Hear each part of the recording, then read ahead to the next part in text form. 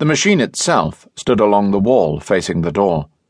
It consisted of a main display and control console, a DEC PDP-22/30, obtained second-hand through one of Charles's friends who worked for British Admiralty Research, and complete with its own high-density memory subsystem, plus some options from other sources, an auxiliary terminal connected to the national data grid, a trio of enclosed 4-foot high cubicles, and a jumble of electronics strung together in open racks.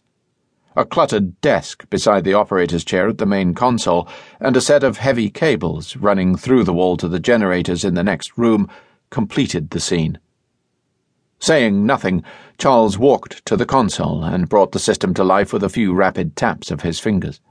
He glanced at the main screen, issued another command string, and cut off the display. A few winking lights on the main panel were all that was left to show that the system was active. Then a sheet of glossy, plasticized paper slid from the hard copy slot and into the tray beneath. Charles picked it up, ran his eye quickly over whatever was printed on it, folded it in two with the printed side inward, and then looked up.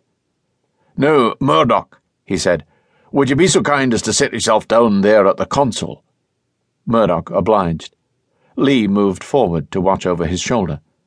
"There's a clock readout counting down seconds at the top of the screen there," Charles went on.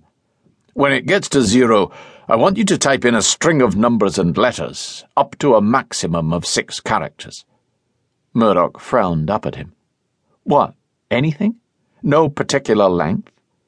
"It does not matter. Anything you like." Murdoch shrugged. "Okay."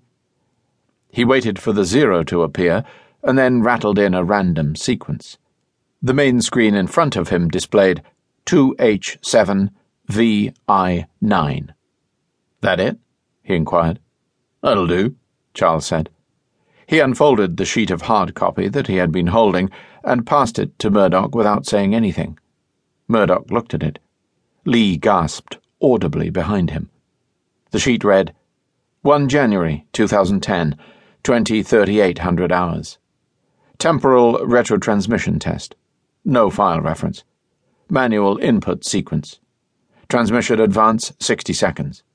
2H7VI9. End. Although they had been more or less prepared for what to expect, Murdoch and Lee were too stunned for the moment to say anything.